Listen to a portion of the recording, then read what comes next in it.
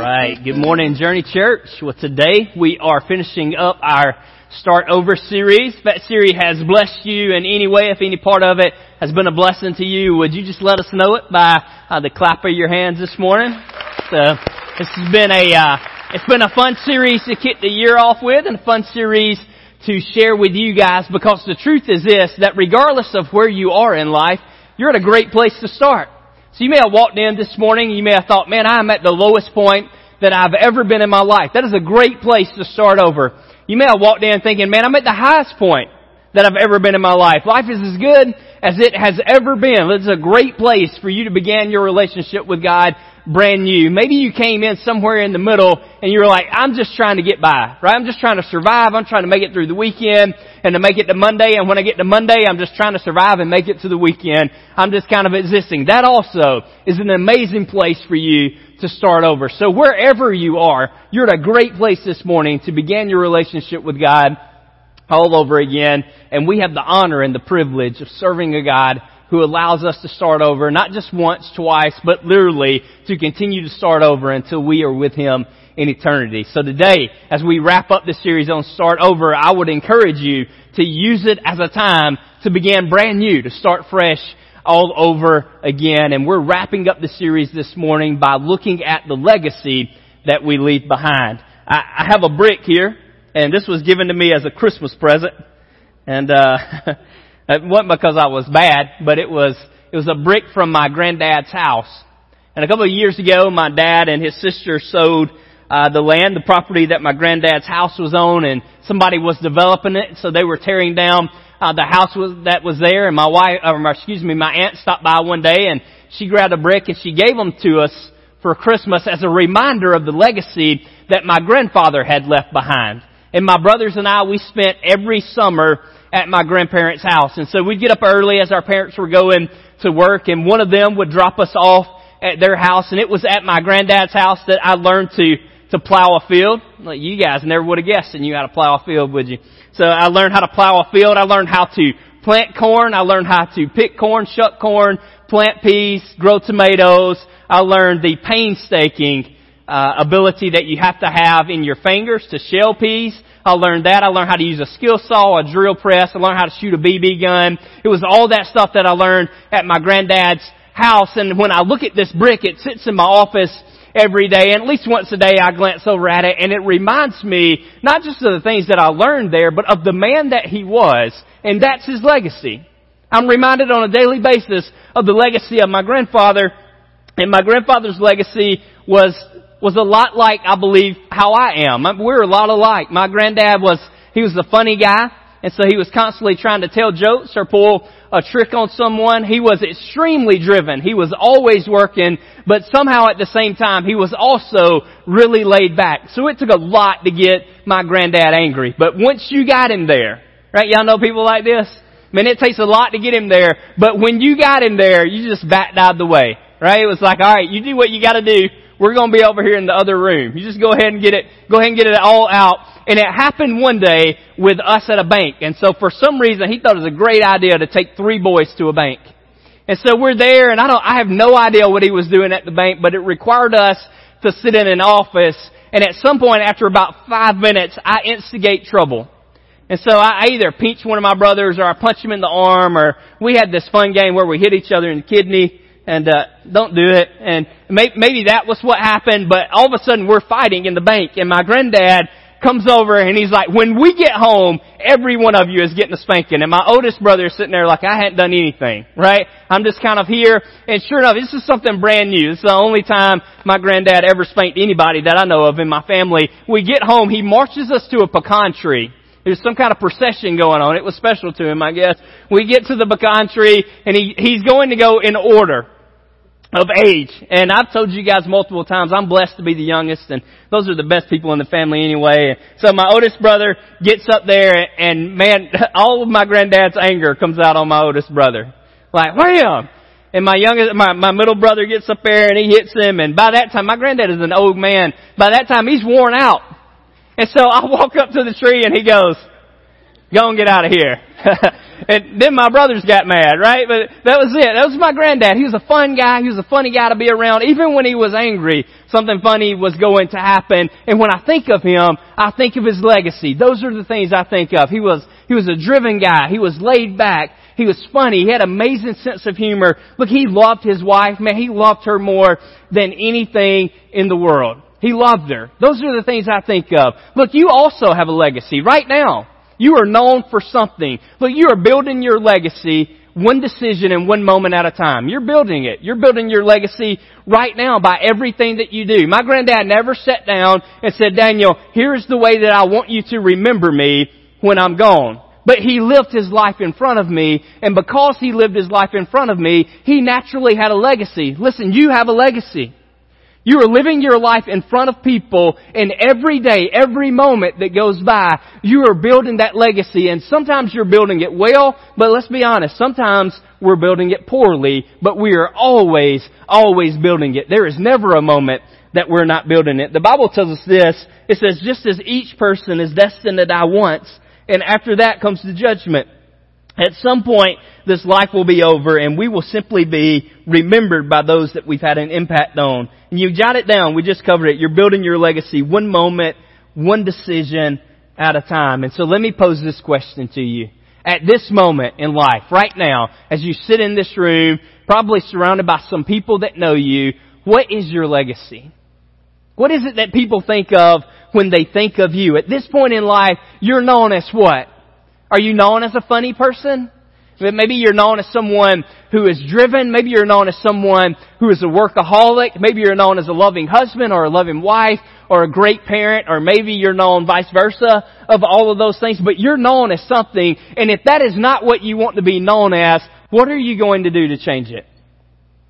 So if what you're known as is not what you want to be known as, what decisions are you willing to make today that will change the legacy that you're leaving behind? The good message is this, and the fun part of this message is this, is that we still have time to change what is known and what is written about us. But some of us have never stopped to think about the legacy that we're leaving. The Bible teaches us this in Proverbs. It says, where there is no vision, the people cast off restraint. In the King James Version, it says, where there is no vision, the people perish. The idea is this, is that there is no focus or intention to their life. There's no vision. They have nothing to aim at. There is no goal. And so they're going around and they're doing everything. And they're slowly dying because they are accomplishing nothing. I would say this, is that God has a vision for your life. Look at me. I want you to hear this. You don't hear anything else. Listen to this today. God has a vision for your life. There is a plan and a purpose and a reason that He created you, and you will be most fulfilled and satisfied in life when you are accomplishing what you were created to do. That is where you will find the most satisfaction, the most purpose, and the most meaning. And listen, don't miss this. You will never find that apart from the person of Jesus. You will never find it anywhere else, that it always has to start with Him. But look, I want you to sit down. I want you to think about this. When you go home, when you go to lunch, when you're watching the Super Bowl next weekend, I want you to be thinking about, man, what is the vision that God has for my life? What is His dream for me? What has He gifted me to do? And then that's the focus. That's the focus of our life. And then we're not casting off restraint, and we're not running in 100 different directions, but we're focused and we're able to live a life that has an impact and that makes a difference. Again, where there is no vision, the people, they perish. This is a Hebrew word for vision. And when you're speaking Hebrew, maybe you've had the honor of doing that before, you use your throat, and they make more sounds than we do. And in fact, oftentimes, it sounds almost as if you're you're hawking something up. I don't know any other way to say it, so I apologize. But you're, right? You're trying, don't do that, because then we're going to wonder what you're doing, what you're getting up. And then, so, you say this word kazon. We're going to say it together. You ready? It's called kazon. That's how you say it. You guys are going to say it with me on the count of 3. We're going to say it together. If there's somebody behind you that's about to say this, you might want to just put your hand over your head. Right? Alright, so on 3, we're going to say it together. You ready? 1, 2, 3. Kazon. Right, come on, y'all can do it better than that, right? 1, 2, 3, kazon. There it is, right there. Here's what it means. It means this. It means a dream, a revelation, or a vision. Did you get that? Where there is no dream, where there is no revelation, like I'm learning from God. He's revealing to me what He has created me to do. It's a vision for my life, where that chazon does not exist. We'll cast off restraint and we're just living for nothing. And so there is a vision for your life. There's a reason that God chose to create you, and you find your purpose and your meaning and your fulfillment in chasing that vision. Listen, many of us are doing things, and we would come in this room today and you would say, if someone asked you, you would agree, you would say, "Now I'm just burnt out. I'm just tired. I'm tired. I don't know if I want to keep doing what I'm doing. I'm just at a point in life where I'm burnt out and I don't want to keep going, and I'm just working too hard." I would say this. Don't get mad. Don't start throwing bricks at me. I would say that we probably don't work as hard as generations that came before us. Right? We have technology and we have things that's doing work for us. I watched my granddad plow a field, right? I was out there. I saw the stuff that he had to do to get food. I saw the job that he had to do to bring home a check that would take care of his family, and very few things that we do today compares to that. So I would say this about burnout. Now, may be unique in it, but I don't think we get burnt out because we work too hard. I believe we get burnt out because we work too hard on the wrong things. You get burnt out when you're working at something with no purpose and with no meaning. And as long as you know why you're doing what you're doing, listen, you will pour your life into it and you will work hard and you will love every minute of it, right? There'll be times you go to work and it's hard and it's difficult, but you will know that you are doing what you were created to do. Listen, we don't get burnt out just because we're working hard, but because we're working on the wrong thing. So God's vision is what we want to be working on. And here's a glimpse at the vision that He has for your life. Paul is writing to Timothy, and he says this. He says, "True godliness with contentment is itself great wealth." Godliness with contentment is great wealth. Look, it isn't about accruing a bunch of things. It isn't about having the nicest house or the nicest car. It isn't about having the top position wherever you work. He's saying, look, that the best thing that you can do is pursue godliness and contentment. And so what I want to walk through today are 4 things, and we'll walk through them quickly. This is not an exhaustive list, but I want to share with you 4 ways that you can build a legacy of godliness in your life. And the first one is this, is to live a life of prayer. To live a life of prayer. Prayer is a discipline. And so there's a little bit of discipline that goes along with praying, and I found something to be true in my own life, and I believe you would find it to be true in yours also, that when the prayer life is lacking, the pride is out of control. So when there is a lack of prayer in my life, there is always an abundance of pride. If I find myself not spending time in prayer, it's me saying to my family, to my God, to the people that I work with, that I don't necessarily need to go to God and get His wisdom on this, that I have it figured out already, that I can do this on my own. And so anytime you look at your life and you're not spending an amount of time in prayer, I would say that it's because pride has found its way into your heart, and that anytime we crucify pride, we're reminded of our need for Jesus and we begin to spend more time in prayer. So if you're not spending time in prayer, then a step for you today might simply be that you begin to set aside 5 or 10 minutes every day and you begin to pray and have some time with God. Here's what prayer does. Prayer prepares you to face life's difficult battles. Look, I wish that as a pastor, and I know Mike wishes the same thing too, I wish we could stand up on the platform and we could tell you that, hey, if you would just turn your life completely over to Jesus, just surrender your life to Him, that everything would be good from that point on, right? The wind will always blow at your back. Things will always go at work the way that you want them to go. Your bank account will never get low. Your children will behave and do exactly what they're supposed to do. But you know that's not true. Right? We live in a fallen world, and whether you're following Jesus or whether you're living completely apart from Him, life is going to be difficult and it's going to be hard, but we have a God that we can turn to. And when we do, when we spend that time praying with Him, it prepares us for the difficult battles that we are going to face in life. My daughter is a competitive dancer. She's only 8, but it's something that she's been doing since she was 4, and she's pretty good at it and she enjoys it, and the day she doesn't enjoy it, it's going to be like a pay raise and we're going to throw a party and it's going to be a lot of fun. But right now she still enjoys it, and they had their first competition of the weekend, or the year this weekend, and we drove down to Mobile, and we got to hang out with some people that we know there, some friends that we left behind, and so it was fun to be there, and it was fun to watch her and watch her get ready, and it's fun to see her in her costume and with fake eyelashes and all that kind of weird stuff that ladies do to their eyes, and it was just fun to see her get made up and ready to go. But right before she was to go on stage, my wife had her backstage, and there were a couple dances before her, and my daughter goes, "My legs don't work."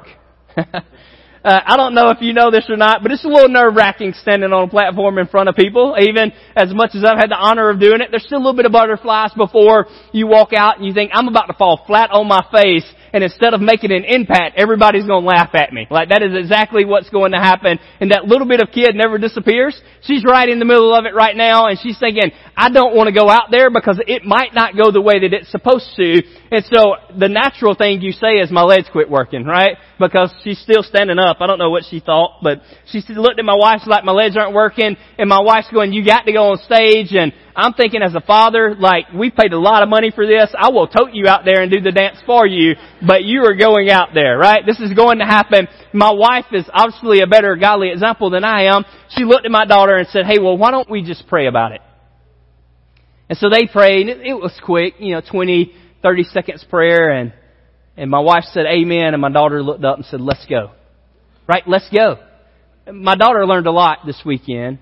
She learned a little bit about how to react when things don't go the way you want them to. She learned how to react when they do, and you actually are part of a winning team. She learned that stuff. The most important thing she learned, though, was there's a God who loves her enough that when things aren't going the way that you want them to go, that you can turn to Him and you can pray to Him. She learned that in the difficult times in life, that you can turn to God and you can spend time praying to Him. Look, I want you guys to know this, that the greatest gift that you could possibly give your children is a godly legacy, and it will begin when you actually start spending time in prayer with God. There is no greater blessing that you can give your sons or your daughters, your nieces, your nephews, anybody that comes behind you, than to allow them to catch you praying. Listen, don't come to the end of your life and your kids wonder, man, I wonder if they ever really spent time with God. It prepares you for the difficult battles. Listen, it also ensures that you're fighting the right battles. It ensures that you're fighting the right battles. There's no shortage of battles to be fought. If you guys have a social media account, you can log on there at any point during the day and enter into an argument anytime that you want to, right? Would you agree? Raise your hand. You can argue on social media anytime that you want to. You could pick it out right now and go, Daniel's kind of boring today, and so let me get into a heated debate about anything. You can argue sports, you can argue religion, you can argue politics. There is always somebody there waiting for you to argue with them. But listen, you shouldn't fight every battle that you could fight. There's only certain battles that God wants you to be a part of, and it's foolish. And by the way, you never win an argument on social media, because if you feel like you're winning, they just leave. And so it's a waste of time for everybody.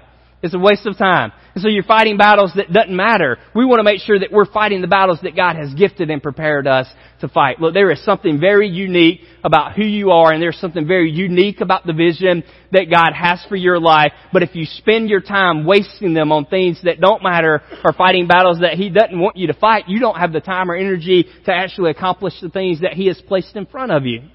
Jesus set this example. He was about to endure the hardest thing that mankind had ever endured. He was about to face the punishment for your sin and for mine. And he could do anything he wanted to do. And he snuck away to a garden and he began to spend time in prayer. And he went with his disciples and he said, hey, I want you guys to stay right here. I don't even want the distraction of other people right now. And he said, but if you would, pray with me. And he went about a stone's throw away and he knelt down and he began to pray. Listen, and he prayed so hard, Scripture tells us, that he began to sweat drops of blood.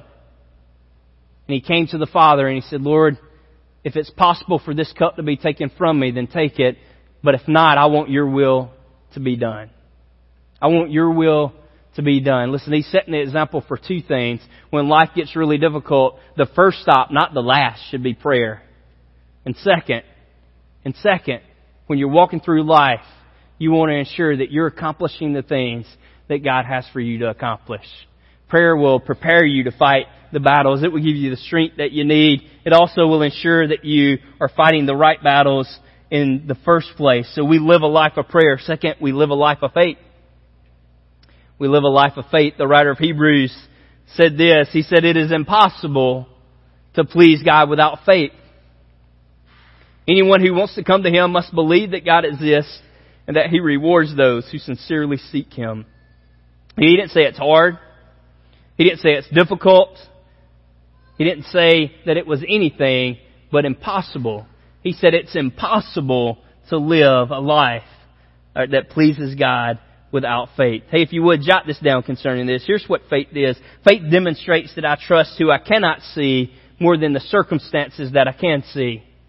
It's me telling the world that I trust the God that I necessarily cannot see more than the circumstances that I can see. And it allows me in the midst of those difficult circumstances to still live a life of peace. And so when things are not going right and when life is difficult and the kids aren't doing what they're supposed to do and things aren't working out at your job the way that they're supposed to work out and the bank account isn't where you desire for it to be, you can still be at peace because you know that you serve a God who can do anything. You know that He is all-powerful and there's absolutely nothing that He cannot accomplish. And so when the world is chaotic around you, you're still standing there like a statue. You're at peace because you know that your focus is not on your circumstances, but it's on your God. And when you have the proper focus, it changes everything in your life. And so it's impossible, absolutely impossible to please God without faith in our life. Listen, but our faith will always have a companion. Faith will always show itself by our actions. And so we don't just live a life of faith, we live a life of action. We live a life of action. James put it this way.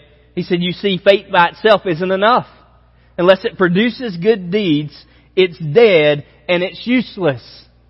So it means absolutely nothing to say that I have faith in God, but not to put that in practice anywhere. My faith will always require me to do something. It will require me to have actions. And look, jot this down. You will increase your faith by spending time with God and doing the things that require faith. About 4 years ago, I sat in my first ever creative meeting. And the point was to think through what we were doing as a church and creatively how we could best engage people with that message. And I remember walking into the meeting and looking at the guy who was leading it and going, hey man, I don't know why you invited me to be in here. My creativity is about here. I can draw stick people, right? I can draw a stick person. I can draw a house with the triangle on top and then draw a couple windows and doors. And I can make the S that you learn to make in like 3rd grade. Then you write smile beside it. That is it. That's about as creative as I can be. I can't decorate a house. I can't decorate an office. I struggle to put on clothes that match, right? I'm not creative in any way, shape, or form. And he looked at me and he said, well, you know how you become creative. And I said, man, it's a gift. It's just something that is given to you. Some people are just creative, right? You know, some people are just creative. They can look at a room and they can imagine everything that was going to go on in there, what this color will look like on this wall and on that wall, and it's just a gift. He goes, well, I guess maybe some of it is a gift. He said, but you become creative by being creative. He said, when you leave this meeting, you'll be more creative than you were before you showed up. And I found that to be true. And I'm a little more creative than I used to be. You would never look at me and still go, Daniel's creative. But hey, I'm more creative than I was before I stepped in that meeting 4 years ago. And I found it to be true in other areas of my life too. You know how you increase your faith? By doing things that require faith. You will increase your faith by doing the things that require you to practice faith. Look, there are some simple things that the Bible tells us about faith that we ought to be doing. There are small things, like it says, do not neglect the meeting of yourselves together. So by faith, we show up here every Sunday expecting God to do something in our midst. It's faith that we practice faith when we walk through the door. Listen, I don't care what that article you just read says about you worshiping God in the woods while you're trying to kill a deer. The Bible says that you should not neglect the meeting of yourselves together. So you show up by faith. You show up to church. That's something that you do. It also tells us that we should tithe 10% of our income. That's an act of faith. Look, I don't know about you, but every time the tithe comes out of my check, there's a little bit of me that goes, that could have went somewhere else.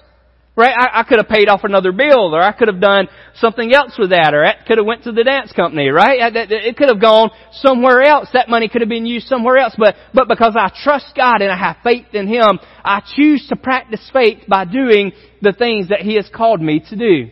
This is an act of faith for you to invite somebody to come to church with you.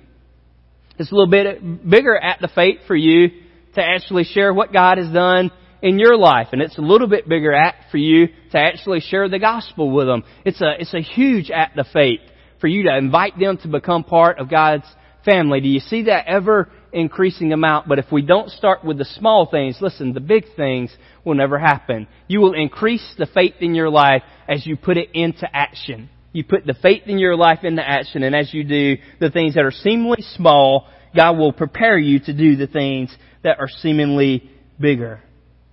Some of you guys have dreams and visions that God has placed in your life, and you've put them on hold for a long time. And your response to what God is saying today is real simple. It's time for you to put into action the thing that He has been calling you to do. Look, don't keep those dreams and the passions to yourself anymore. It's time for you to introduce to the world the person that God has created you to be and to carry out the dreams that God has placed inside of you.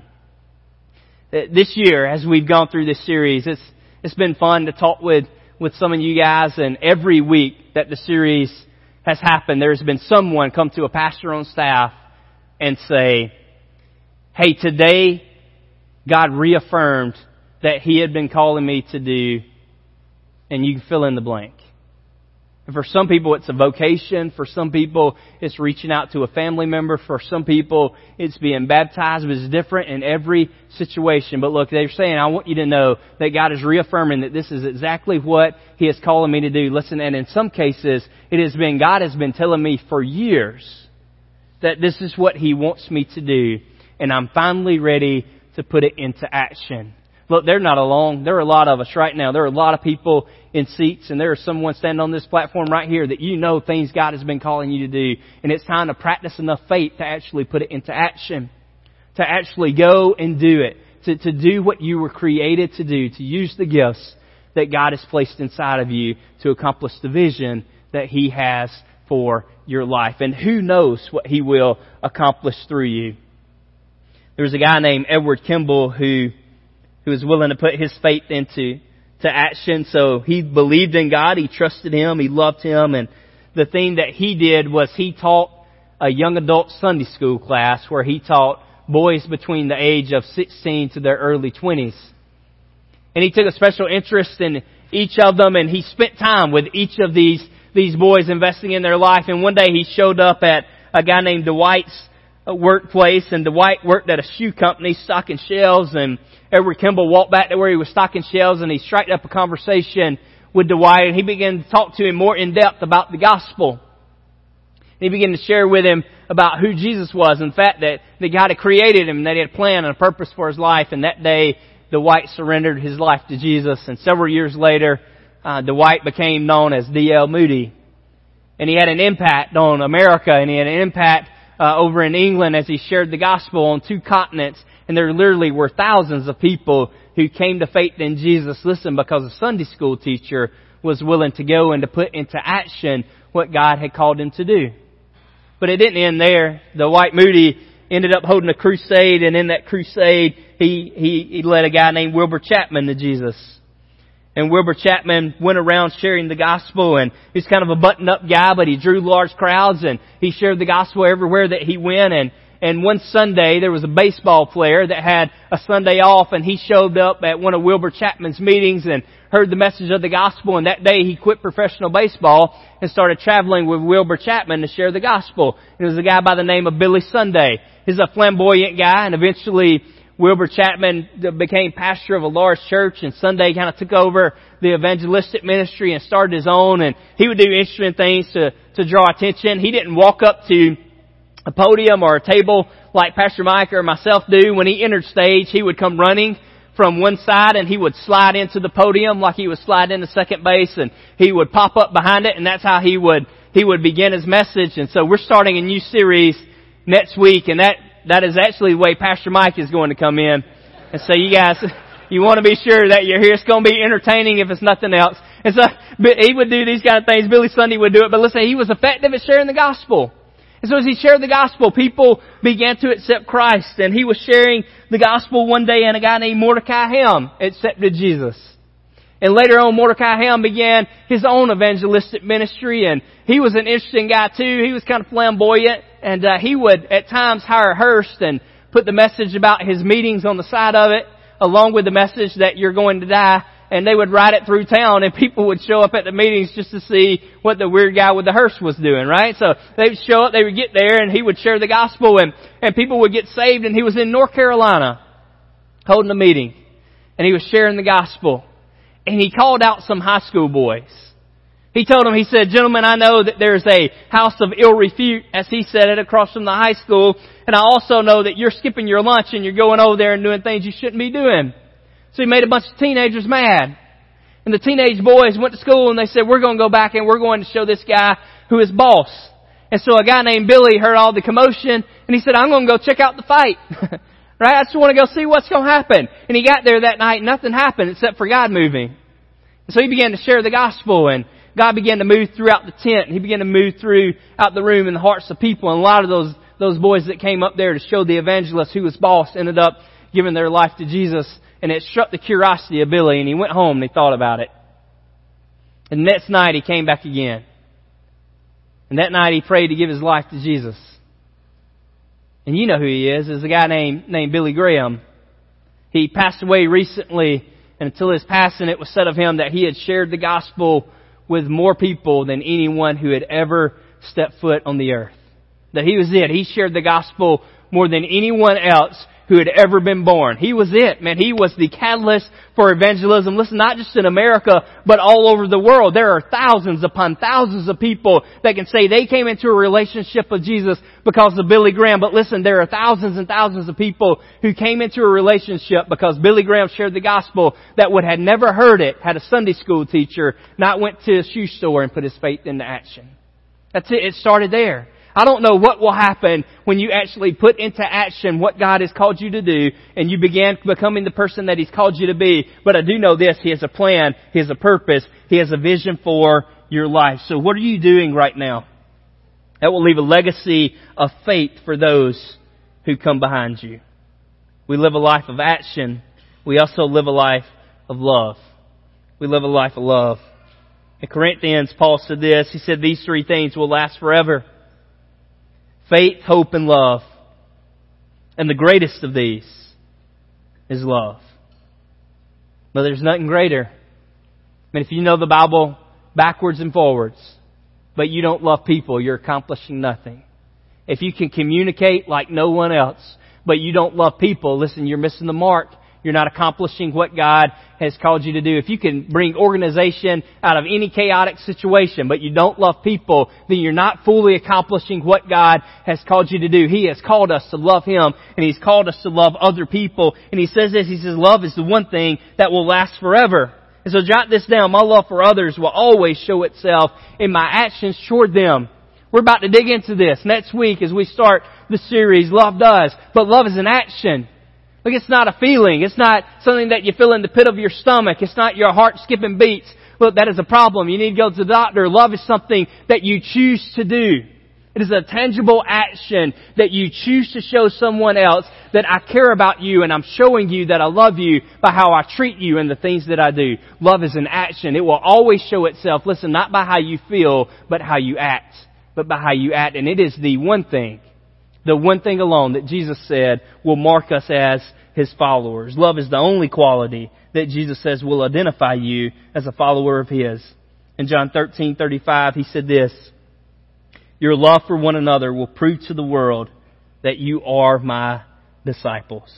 Listen, not your preaching, not your singing, not your buildings, not even your mission. He said, your love for one another will prove to the world that you are my disciples. Listen, one day, life will end. And the truth is that for most of us in this room, it will end slowly. We live in a time and with medical technology and breakthroughs that on occasion life ends quickly, but for the majority of us, it will end slowly. And I've watched as family members and people that I love and care about and church members, I've watched as people in their life, as they know that life is coming to an end. I've watched them sit in chairs and I've watched them lay in beds and I've watched them sit in hospital rooms. And I've listened to the things that they talk about. And every one of them talks about the life that they've lived. And every one of them talks about the decisions that they've made. And each one of them talks about the things that they wish that they could have been different. And they sit there and they think about it. Here's my hope and my dream for you. Is that when that time comes for you and when that time comes for me and people are talking about us and they're saying, listen, I want to tell you guys about Daniel. There's some things I hope they say. I hope they say, man, he's a funny guy. All right, he'd take a difficult situation and he'd make you laugh. He was funny. He was easygoing, a lot like his granddad. He was easygoing, but man, he was driven. He worked hard. He cared about the things that God had called him to do. I hope beyond all hope that they say he was a man that loved his wife and he loved his daughter more than he loved ever being successful. I hope so. But the greatest gift and the greatest legacy that you and I can ever leave is for someone to say, that was a godly person. They were godly. Not did we just love their family. Not that we just helped people out. But I hope beyond all hope that when someone looks at me and talks about me and my life is complete, that they will say, Daniel was someone who loved his God and he served Him. It is the greatest gift that you and I can ever leave. This is the greatest gift we can leave as a church, that people say, this is a godly place. I mean, those people love God. They love God and they serve Him.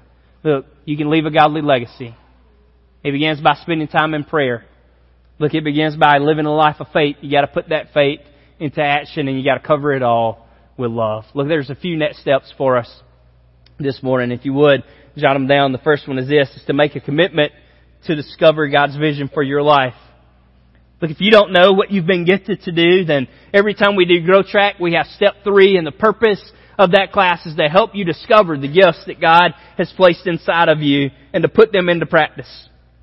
If you've never attended that, then make a commitment to go to step 3 to discover how God has put you together, how He has formed you, how He has gifted you to carry out the vision He has for your life. The second is this, to commit to praying daily for the next 30 days. If you find yourself not spending regular time in prayer, then the most powerful thing that you can do this week is to set aside regular time to pray to the God who created you. It'll prepare you for difficult things. It will prepare you to fight the right battles. It'll give you strength that you didn't know that you had, but you need to spend time in prayer. Look, if you're a morning person, get up 10 minutes early. If you get out of bed and make it to work within 10 minutes, then take 10 minutes at lunch. If you're a night owl, then stay up 10 minutes later than you normally do. But whatever you do, find some time to carve out and to spend with the God who created you this week. And then I want to encourage you to do this. Do one thing today that demonstrates faith and love. So when you leave here this afternoon, that could be to a waiter or to a waitress. It could be to an auto mechanic. It could be to your wife or to your husband or to your kids. But find a way to do one thing today that demonstrates the faith that you have in God and the love that you have for others. Would you guys pray with me? Lord, we love you. Thank you so much for who you are. God, I thank for the blessings that you give to us. God, I thank for the gift of life. I thank for the love that you have for each and every person in this room. And Lord, your word is clear that you knit them together in the womb. God, that who they are is not an accident. God, that the situations they've been through in life, that you plan to use every single one of those to shape them into who you created them to be. God, you told Jeremiah, for I know the plans I have for you. They're plans to prosper, not to harm you, plans to give you a hope and a future. And God, I thank you that you're a God that not only loves Jeremiah and had a plan for his life, but Lord, you have a plan for each and every life in this room. So God, would you give us the courage and enough faith to put into action what you've called us to do and who you've called us to be. If you would, just keep your heads bowed and your eyes closed just a second. I want you to know this, that everything that I just said is pointless if you don't have a relationship with Jesus. It begins there. The first step is always getting right with God through the person of Jesus. Scripture tells us this. It says that we've all sinned. We fall short of the glory of God. In other words, we didn't meet the standard that God had set for mankind. All of us.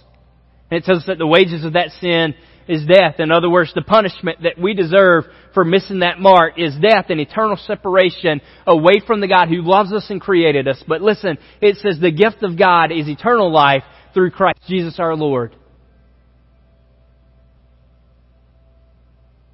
Jesus paid the price that you and I owed. And now He offers you the gift of eternal life freely. If that's the decision that you want to make today, because I want to give you a chance to do it, I'm going to lead you in a prayer, and you don't have to say this out loud. You don't have to say it word for word. This is a moment between you and the God who made you. Say, Lord, today I realize that I'm a sinner.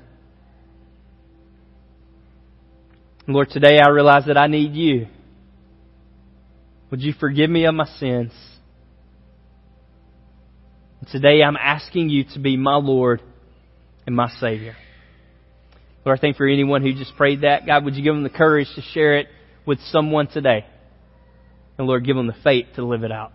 Hey, if you just said that prayer, I want you to do something for me. If you would you mark that on that connection card that's in the seat back in front of you? And then I want you to take it to the VIP room in the back of the worship center. We have some folks that want to pray with you. They just want to celebrate. They want to put some things in your hand for free that will help you as you begin your journey and your walk with Jesus. Hey, maybe you're in here and you began that walk a long time ago. Maybe you've already begun it. Maybe it was even a short while ago. And you would simply say, I want to put my faith into action. I want to start living out the things that I know God has created me to do. If that's you, I just want to pray for you. Would you just lift your hand real quick so I can pray with you? I see your hands there all over the room. Lord, we thank You, we love You, and praise You for who You are, God. As we walk out of this building, would You give us the faith to be Your hands and feet? God, may we never say that we believe in You and not live for You. God, use us to have an impact and to make a difference. In Jesus' name, amen. Hey, you guys, it's been a unique week here in America, and abortion has made its way into the forefront yet again. And so we want you to know where we stand as a church on the issue. We support life. Right, that is our decision. That's what we do. We believe that it is biblical. We've quoted verses today that point to the fact that each and every person is knit together in the womb by God, that they are created by Him, that He loves them, He cares for them, He has a plan and a purpose for their life. And so we stand with those who stand with life. Listen, but this is not a political issue for us. This is not a Republican versus a Democrat. To us, this is a heart issue.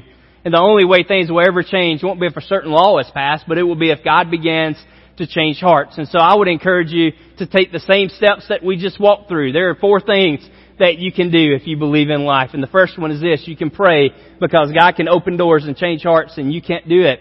You can't change a heart. Only God can do that. You can have faith that God is actually going to move and that He's going to do something. You can put that faith into action. One of the ministries that we get the support because of your faithfulness year in and year out is the River Region Pregnancy Center. And each day they have feet on the ground, and they're helping people walk through difficult decisions, and they're sharing options with people that find themselves in a place in life that they didn't think they would be. And then we share love. Listen, to us, the person who has had an abortion is not our enemy. Even the person performing the abortion is not our enemy. The politicians are not our enemy. Scripture is clear that our battle is not against one individual, but our battle is against principalities and the powers of darkness. And so we love people regardless of what decision they've made or what belief that they have, but we will always stand on the side of life. I'm going to ask Pastor Nate to join us. Nate is our family pastor. And we're going to pray, and then he wants to share a few things with you. But I would say this, is that one of the greatest impacts that you can have for any cause is by investing in the lives of children. And so if you truly want to make a difference, if you want to change the generations behind us and leave a legacy worth following, then I would encourage you to consider investing in the lives of kids. And you can do that every day, every week, right here at Journey Church. Let's pray. Lord, we love You. Thank You so much for who You are. God, I think for the families that we get to partner with week in and week out. God, I think for the way that You're moving in our kids' ministry. God, I thank You for the hearts that You're changing, for the new life that we just saw through baptism. And Lord, we ask You to do what only You can do. Lord, we believe that You create life with a purpose and a meaning, and that it's precious. Lord, we love You, we thank You and praise You. In Jesus' name, amen.